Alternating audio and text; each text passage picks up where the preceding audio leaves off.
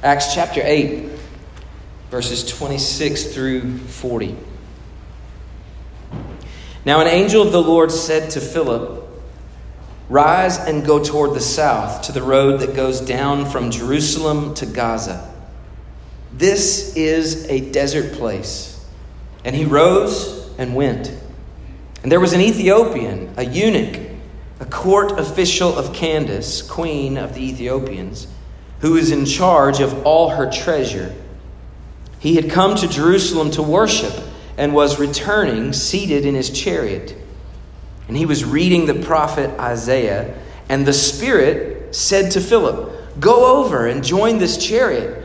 So Philip ran to him and heard him reading Isaiah the prophet, and he asked, "Do you understand what you're reading?"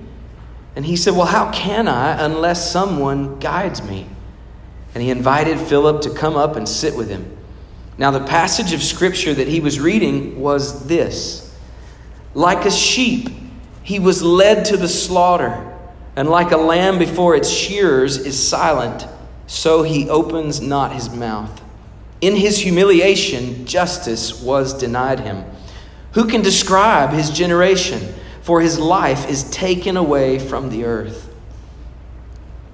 And the eunuch said to Philip, "About whom, I ask you, does this prophet say this? About himself or about someone else?"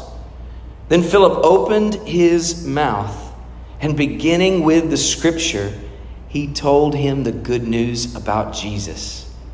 And as they were going along the road, they came to some water, and the eunuch said, "See, here is water. What prevents me from being baptized?"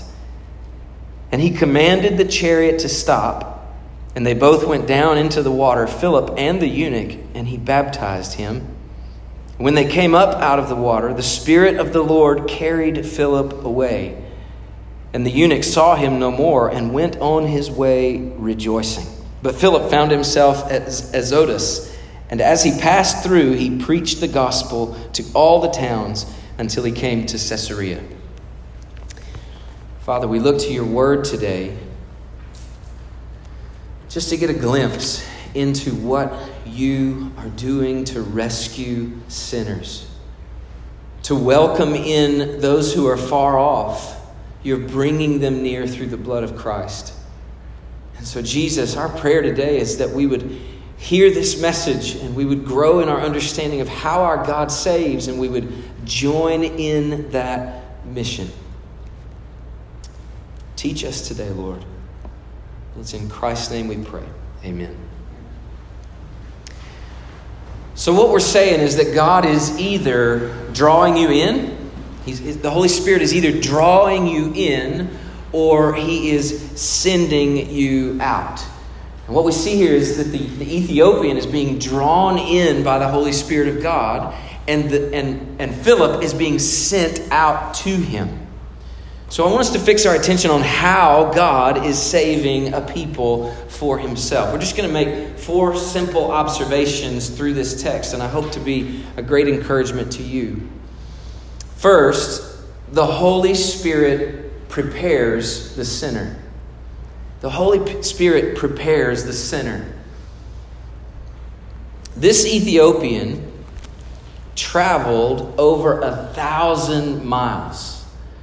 Now, in our day, Ethiopia is a small little country, but in this day, Ethiopia was mostly everything below the Nile River. So it was a big chunk of Africa.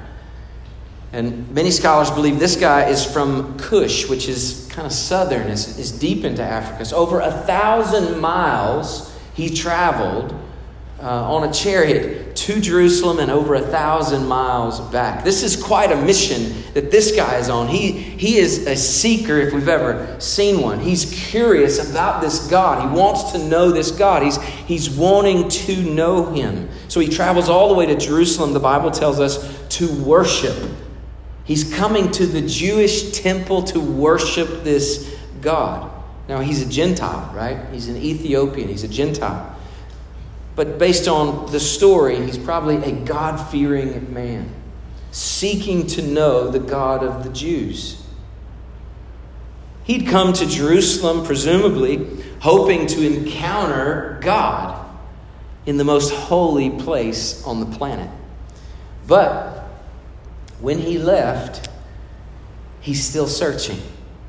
He's still just as empty as when he came. And what we find is that religious piety, sacrificial systems, they'll never satisfy. They're just pointers to the one who truly will. It's no wonder why when people come to church, still happens. People come to church to find God. Many come finding religion, but never finding true relationship with Jesus. And they leave just as empty as they came. This Ethiopian's no different. He came to meet God, to have an encounter with God, and yet he finds only shadows and reminders and pointers. But he doesn't encounter Christ. Now, this Ethiopian, the Bible tells us, is a eunuch. He is set apart to serve and care for the queen of Ethiopia, the Candace. That's not a proper noun. It's a title, kind of like Caesar or Pharaoh. The Candace is the leader, the queen who leads in Ethiopia. And he is the caretaker of all the money. This guy has a lot of power. He has a lot of authority. He's been entrusted with a lot of that. But it came to him through the fact that he's a eunuch. Now, if you don't know what a eunuch is, I won't give you tons of detail here. Let me phrase it this way. He has some physical limitations that were intended to bring him close to the queen, but not too close. Does that make sense? Okay. He had been elevated to a position of great power, right? And this being a eunuch is how they trusted him so much. They took away a lot of the temptation that might have caused distrust. But being a eunuch came at a high cost. Now, we don't know if he chose it or if it was enforced upon him. We don't know that. But he's a eunuch. This position gave him the ability to make the journey to Jerusalem. So he has great authority. He has wealth at his disposal. He's on a chariot ride for over 1,000 miles. And just to give you the right imagery, we're not talking about the kind of chariot that Ben-Hur, what is that movie I'm thinking of? Is it Ben-Hur? Yeah, it's not that kind of chariot with the little circle and he's standing riding with one little horse. No, we're talking about a man of authority and power who's seated in sort of an upright canopy on these big poles, and about 8 men are walking him 1,000 miles. 8 men got him on their shoulders, and we're talking a man of authority and power. We're not talking about a chariot rider. A man who's seated in his chariot. Now, I imagine he had high hopes for this trip. He planned to visit the temple, to make his offerings, to maybe talk to the rabbis, talk to the priests, possibly even get in to see the great Sanhedrin, the high priest, Annas, Caiaphas. He probably was thinking, I'm a man of power. I'm coming to a city of power. I want to meet the men of power who can introduce me to this God of power. We cannot know exactly how his visit went, but we know that it left him very disappointed, probably disillusioned. Maybe it was the profiteering, the materialism that he saw. You know, as you get near the temple, you see the area where Jesus flipped tables because men are selling the sacrificial items for a big markup, making a huge profit off people's worship. Or maybe it was the hypocrisy. You know, Jesus was always telling the Pharisees that they're such hypocrites. You heap on people a burden that they cannot bear, and you can't bear it either. You hypocrites. Or maybe it was the religious rules, the intolerance, the exclusion. Maybe it was just the deadness of Judaism. I don't know. All I know is that he left as empty as he was when he arrived. What he came hoping to find, he left still seeking.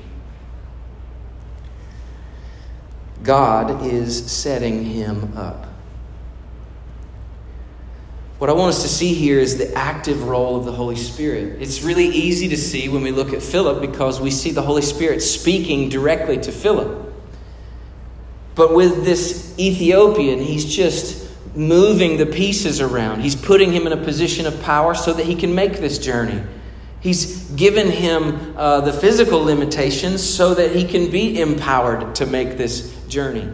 All of the pieces in place, God, the Holy Spirit, is maneuvering this Ethiopian. God is simultaneously working to arrange a meeting between Philip and the Ethiopian.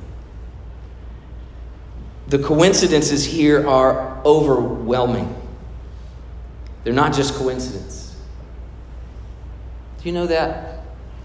The things in your life, many of them are not just coincidence. That's the reason I wanted to start our thinking this morning with God is in control. The sovereign God planned a meeting on this journey. It wasn't in the holy city, and it wasn't with a priest or a rabbi. It was on his way back to his own country, disappointed, disillusioned. It wasn't with a priest or rabbi. It was with a relatively unknown Christian. A very normal, regular guy. Not an apostle, not a Navy SEAL Christian, right? Just a regular old Joe who happens, coincidentally, right, to run up beside his chariot. This Ethiopian is being set up by the sovereign God. Do you know that the Holy Spirit prepares the sinner? I want to tell you two stories really quickly. A few years ago, a sweet lady in a church I was one of the pastors in, she asked me if I would visit her husband. She said, I'd like for you to come and tell him the gospel. I thought, this sounds great. So I asked one of my mentors who was at the time serving with me, a much older and wiser pastor than I said, I'd love for you to come with me. I had watched this guy just really listen to the Holy Spirit, follow God's lead, and to love people well with the truth. And so I thought this guy would be a great asset. I want to come and learn from him. So I brought him along with me. And as we were pulling into this lady's neighborhood, she was pulling out. And so our cars stopped side by side, and through the windows, she said to me, he knows you're coming. I've just told him he's going to hell. And that he really needs to listen to you.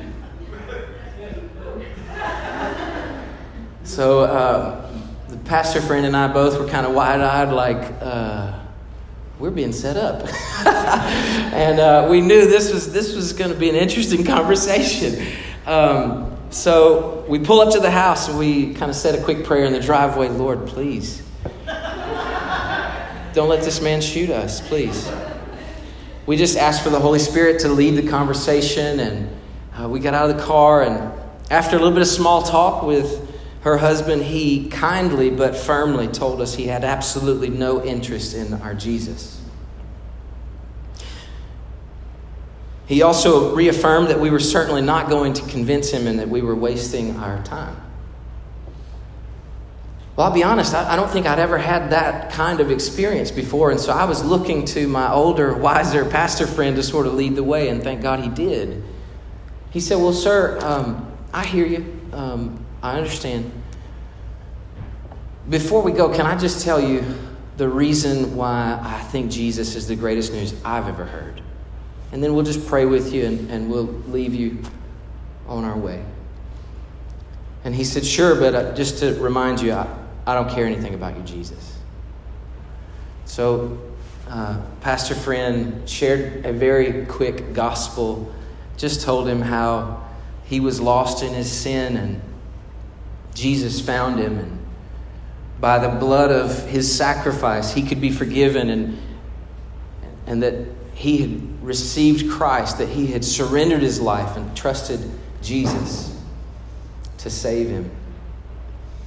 And he asked that man, he said, are you sure you have no interest at all in being rescued from your sin? And the man said, yeah, once again, I have no interest.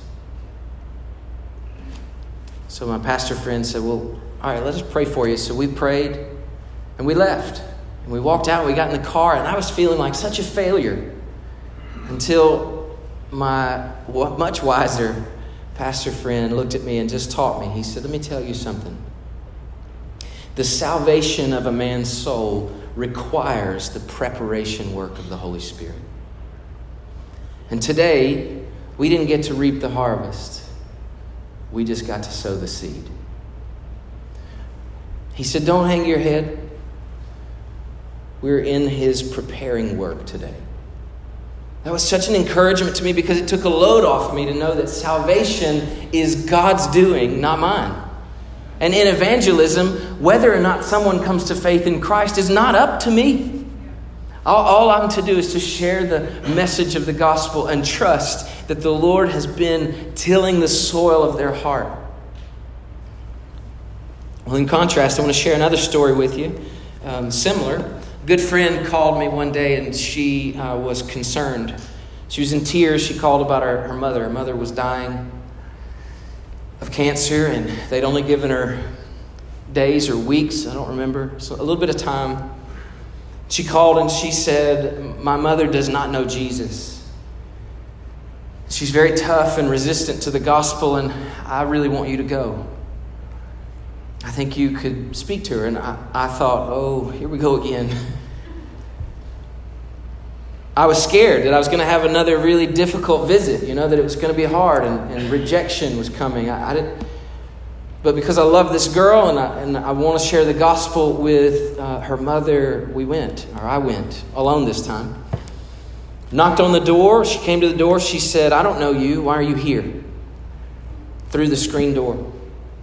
I said, I know you don't know me, but I know your daughter. And she's just asked me to come and talk to you and pray with you today. And I was hoping I could do that. The door shut right in my face. And I thought, well, okay, Holy Spirit, you're just preparing, okay? So this is not the moment, okay? I was trying to learn from the previous experience. I started walking away down the sidewalk, headed back to my car, and it was like the Lord said, nope, go back. And I was like, you saw that, right? And so I turn around, I go back to the door, and I'm scared. I'm like, okay, how's this going to go? I knock on the door again. She comes to the door, and I can see it in her face, like, didn't you get the message? And I said, I know you don't really want to talk to me, but I feel like I have something you need to hear today. And something shifted in her demeanor, and she let me in. That day, we had a very difficult conversation. I watched in amazement as the Holy Spirit began softening her outer shell. She was tough, but God was surgically precise. I don't know if I've ever had a more Spirit-led conversation in my life.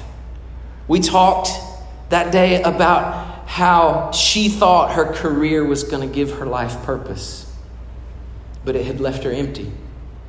We talked openly. I listened mostly. She talked openly about some of the biggest failures and sin in her life and how she felt like she wasn't ready to die. She was gripped with fear as she told me that she still needed to do more to be okay with God. And she finally looked me in the eye and asked me, do you know how I can be forgiven?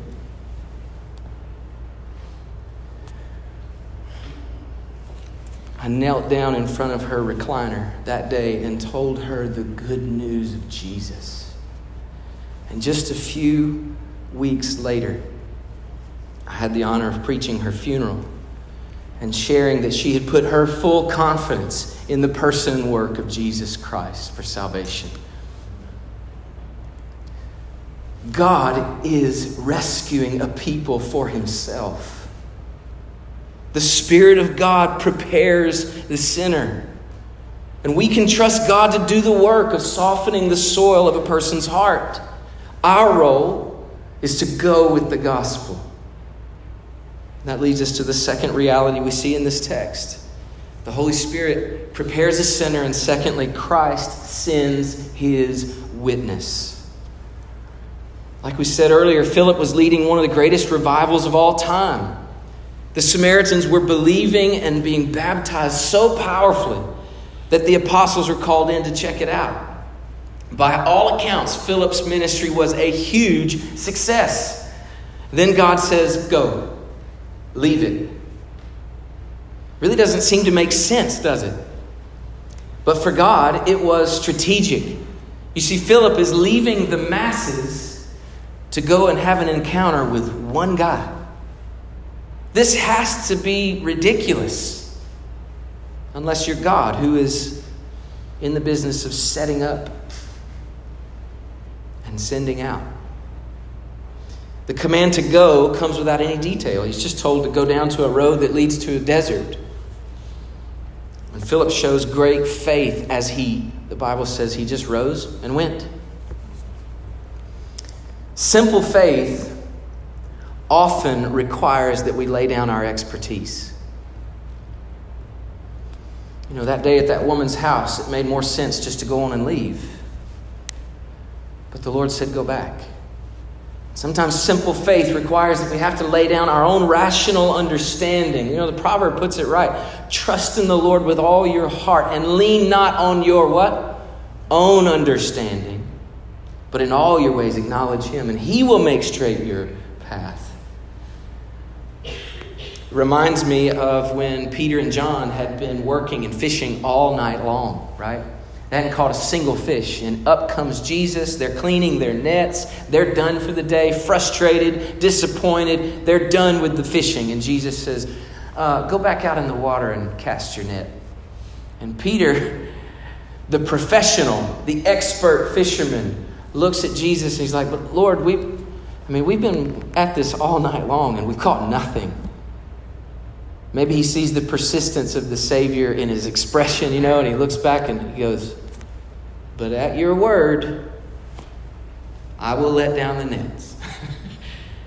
And there is this thing about simple faith that requires us to lay down our expertise and trust His wisdom. The Holy Spirit not only softens a sinner, but He sends the witness. As His church today, we are to live as a sent people. We are a sent people. Do you know that the Church of Jesus Christ is the only organization in the world that actually exists for people that are not a part of it?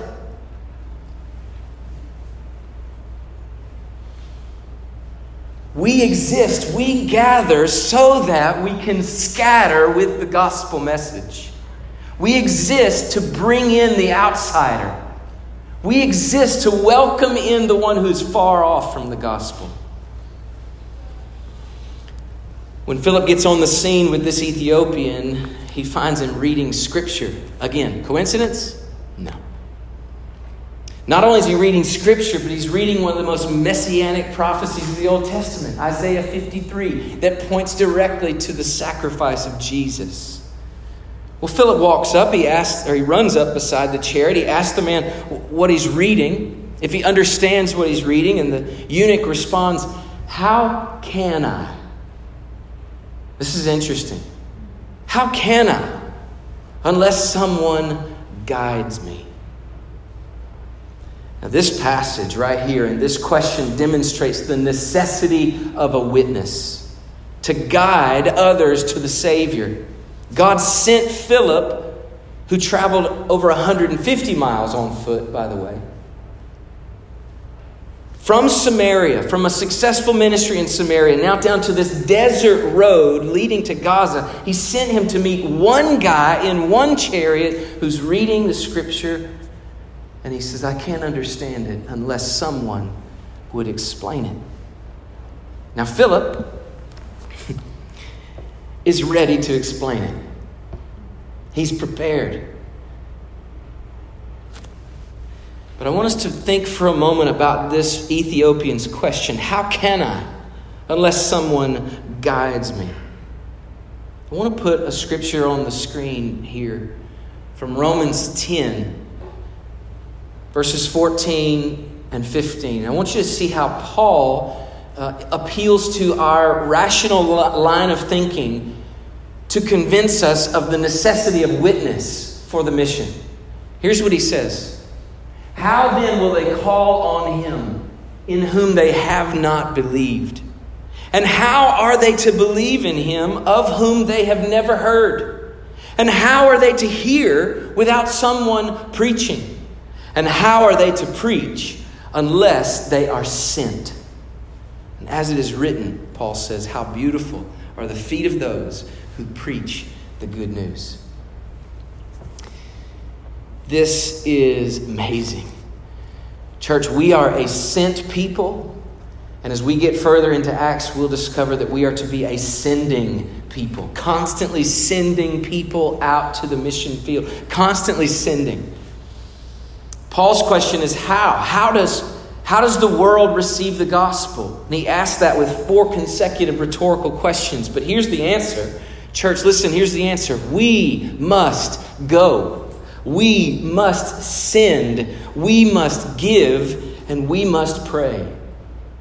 These are the ways that we interact with the mission of God. We go, we send, we give, and we pray. None of us are excluded from any of those things. Every one of us are to go with the gospel. Maybe you're just called to go across the street or go to your coworker, go to the next cubicle or whatever it may be, but you go with the gospel. We're called as a church to send. There will be some of us to stand out among us and say, I feel like God's calling me to go to this people group.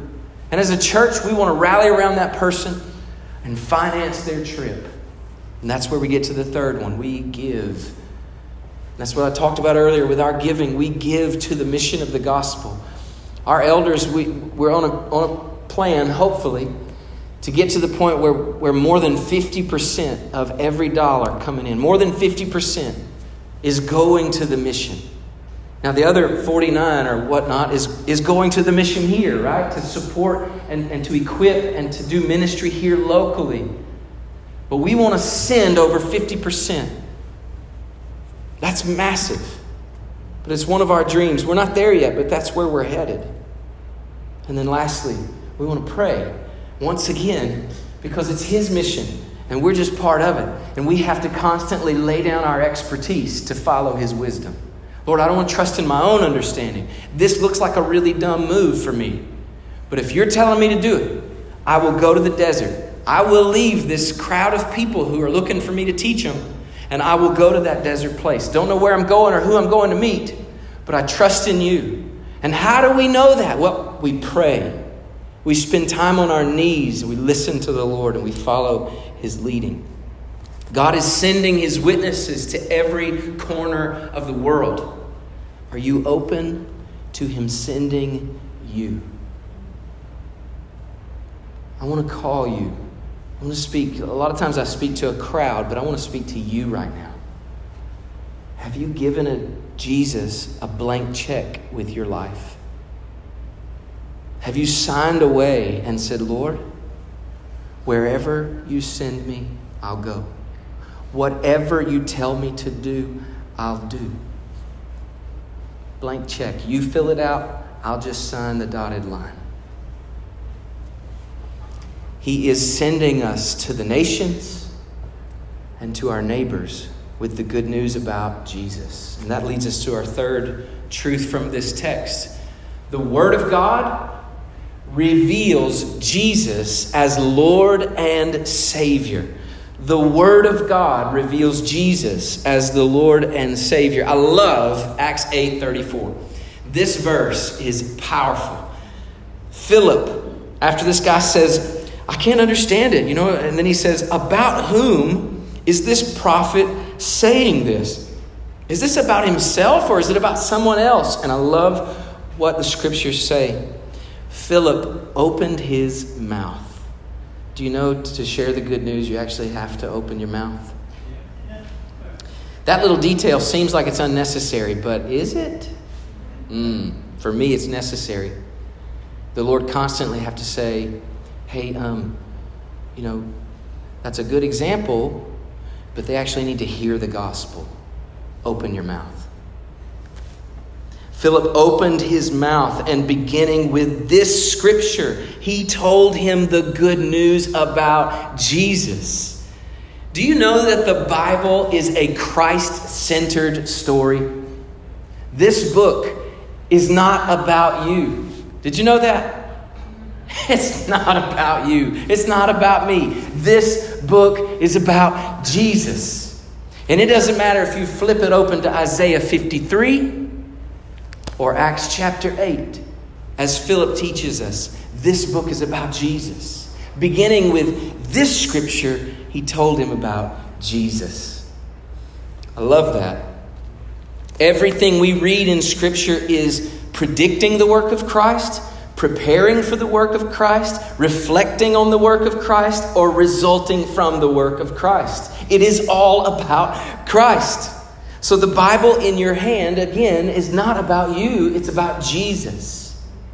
So when we open this word and we read, we should ask the Lord, show me Jesus. Charles Spurgeon, I like him as a preacher, and he says some pretty strong things. And here's something he says. Preacher boy Stephen, you ready for this? He says, preach Christ always, everywhere. He is the whole gospel. His person, his offices, and work must be our one great, all-comprehending theme. Preach Christ. You know, Jesus called out the Pharisees for how they handled the Word of God. This is a strong rebuke.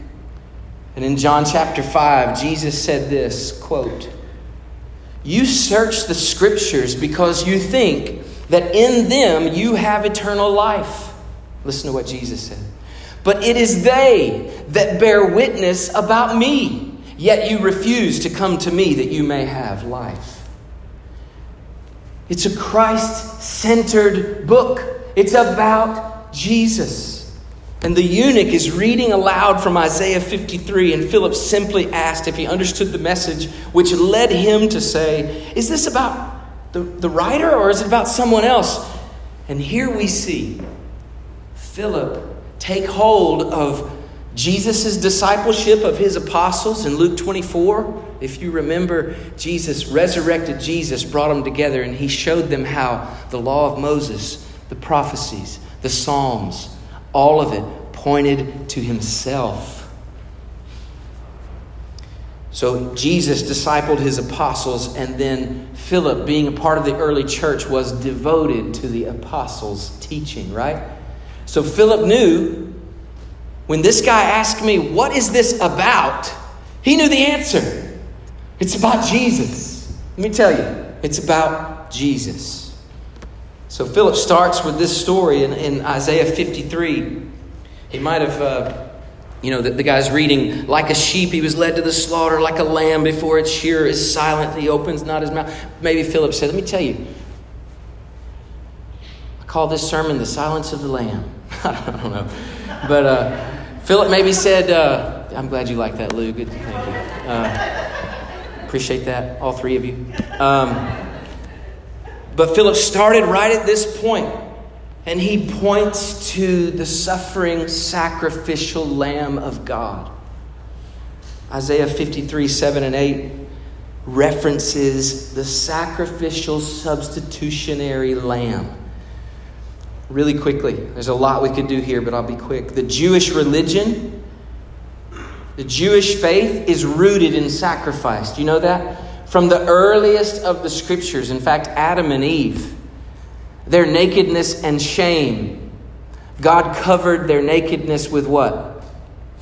The skins of animals. So from the very beginning, sacrifice has been part of the story. To cover your sin requires the death and bloodshed of an animal. To the Exodus story, the Passover lamb, the death angel is sent in, and only those who take his blood and sacrifice a spotless lamb and put the blood over the doorpost, only those households where the blood is applied, only those households will be spared death. Passover lamb is a substitutionary sacrifice. We could go on. The Levitical system of sacrifice. You read Leviticus, it's all about sacrifice of lambs. It sounds graphic and gruesome, and it is. It's intended to point us to the sacrificial lamb, Jesus Christ. What did John the Baptist say when he was baptizing and he saw Jesus coming in the distance? He said, "Behold the" what? "Lamb of God who takes away the sin of the world." The concept of a blood sacrifice wasn't new. But the good news was that Jesus had finally fulfilled everything that this was pointing to. That it was no longer going to be a sacrifice needed time and time and time again. No, the blood of Jesus speaks a better word. What Hebrews 12 says. Speaks a better word. Here's what I mean. Religious systems. Religion says to you, do. Here's what you need to do to be forgiven, to be cleansed, to be clean, to be washed. Here's what you need to do. But the blood of Jesus speaks a better word. Jesus says, done. The sacrifice of Christ is not one that need repeating. And it's not one that you can do at all. It's one that He has done completely. Jesus from the cross, His own blood shed, He said, it is finished. Tetelestai. It is completed, done, nothing left to be done. It is done. Sitting at the foot of the recliner that day, speaking to a frail woman, soon to meet her Maker, I asked her, and I want you to hear these questions. I said to her, do you expect God to forgive you? She said, of course. And I said, why should God forgive your sin?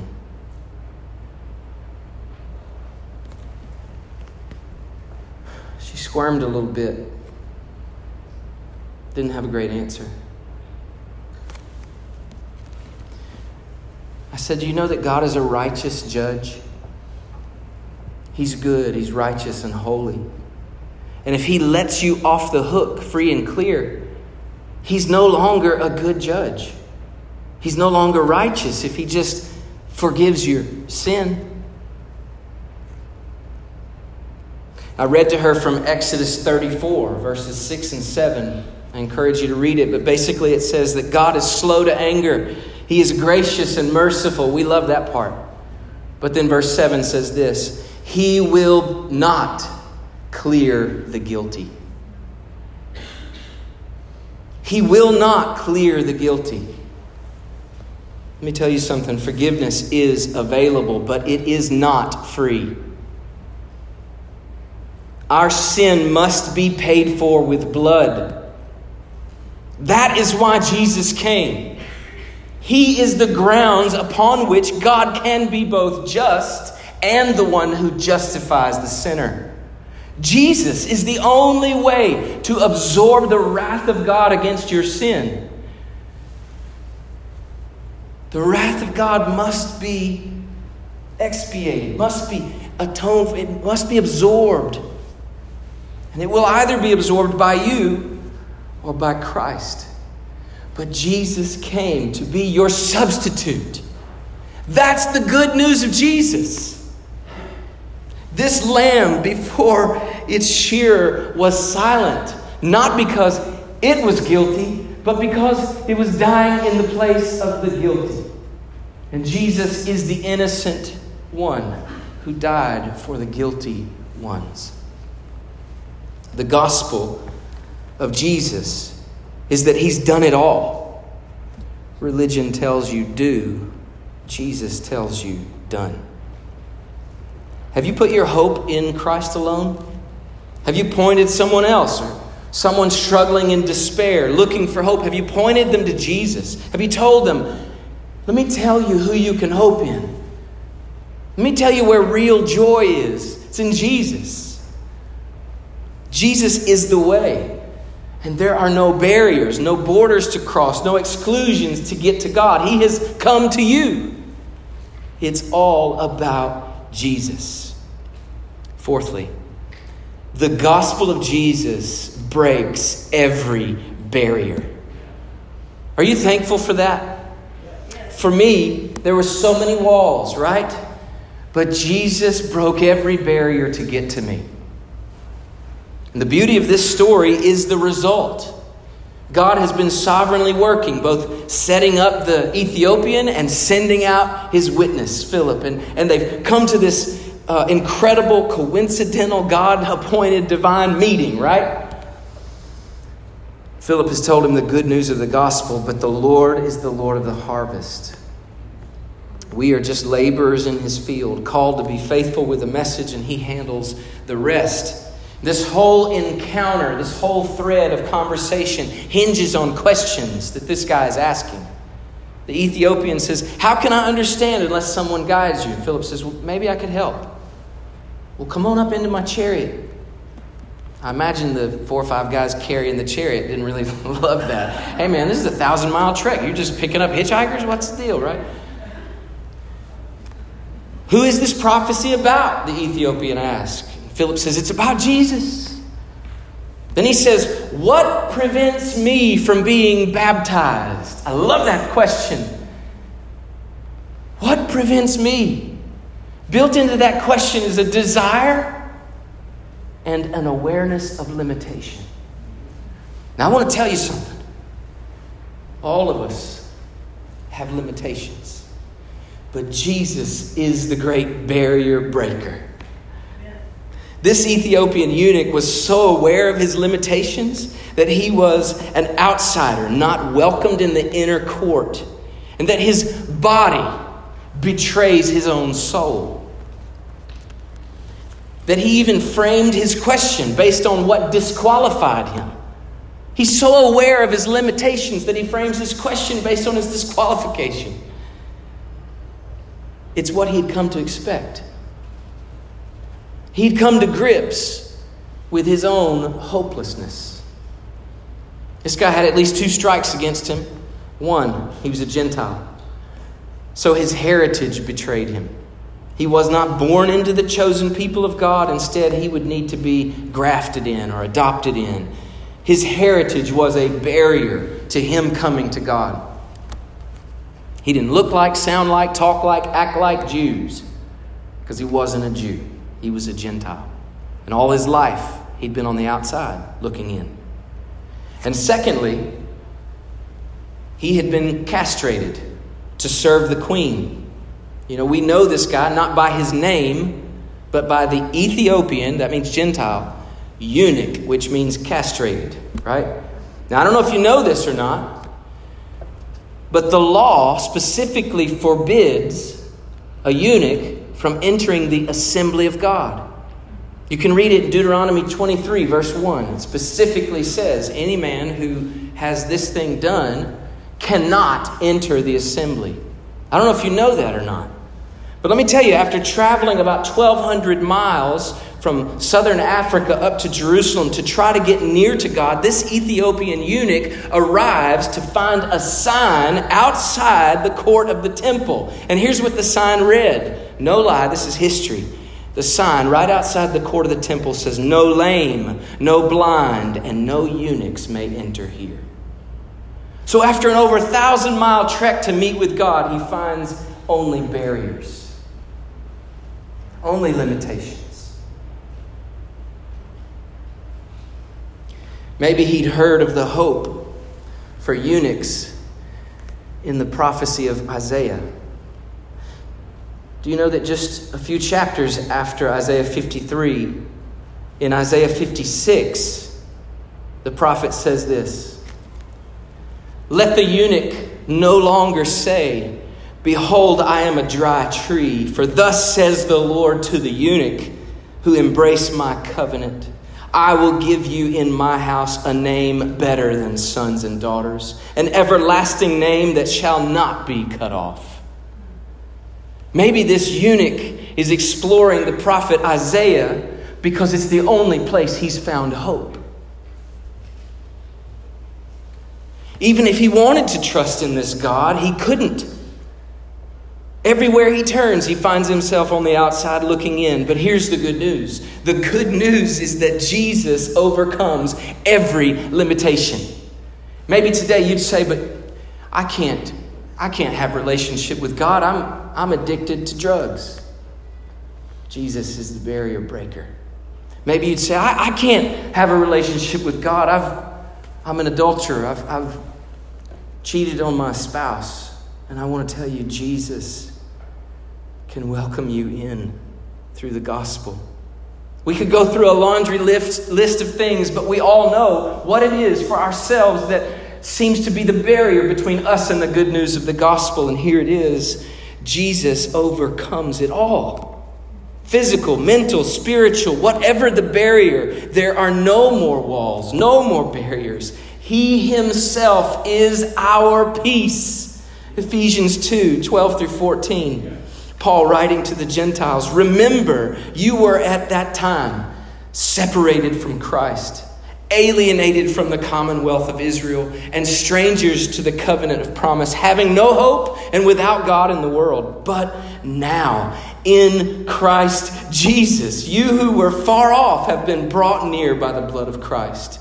For he himself is our peace, who has made us both one and has broken down in his flesh the dividing wall of hostility. Praise the Lord. Jesus Christ has, in his own flesh, broken down the walls. He's the barrier breaker. And the eunuch, for the first time, is receiving this good news. So when they come up on some water, he's like, what prevents me from being baptized? And Philip says, in Christ, nothing. That's the gospel. What prevents me from identifying with Jesus? Nothing. He's done it all.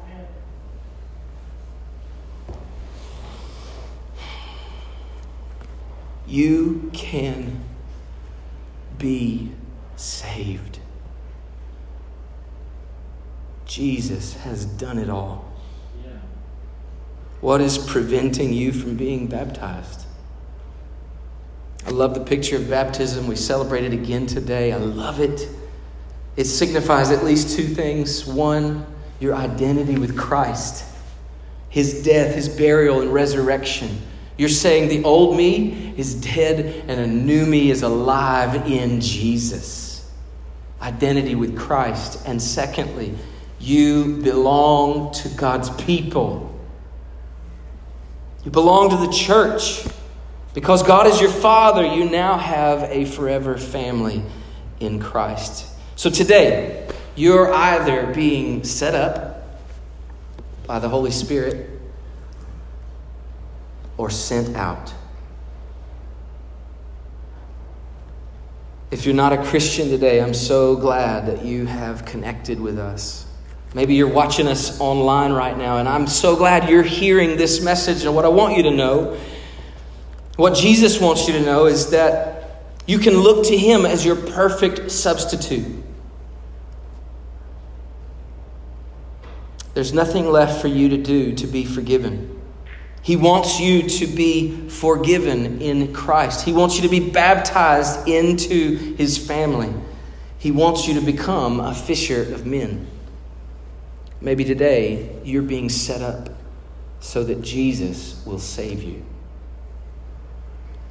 Or if you're a Christian, you belong to Christ.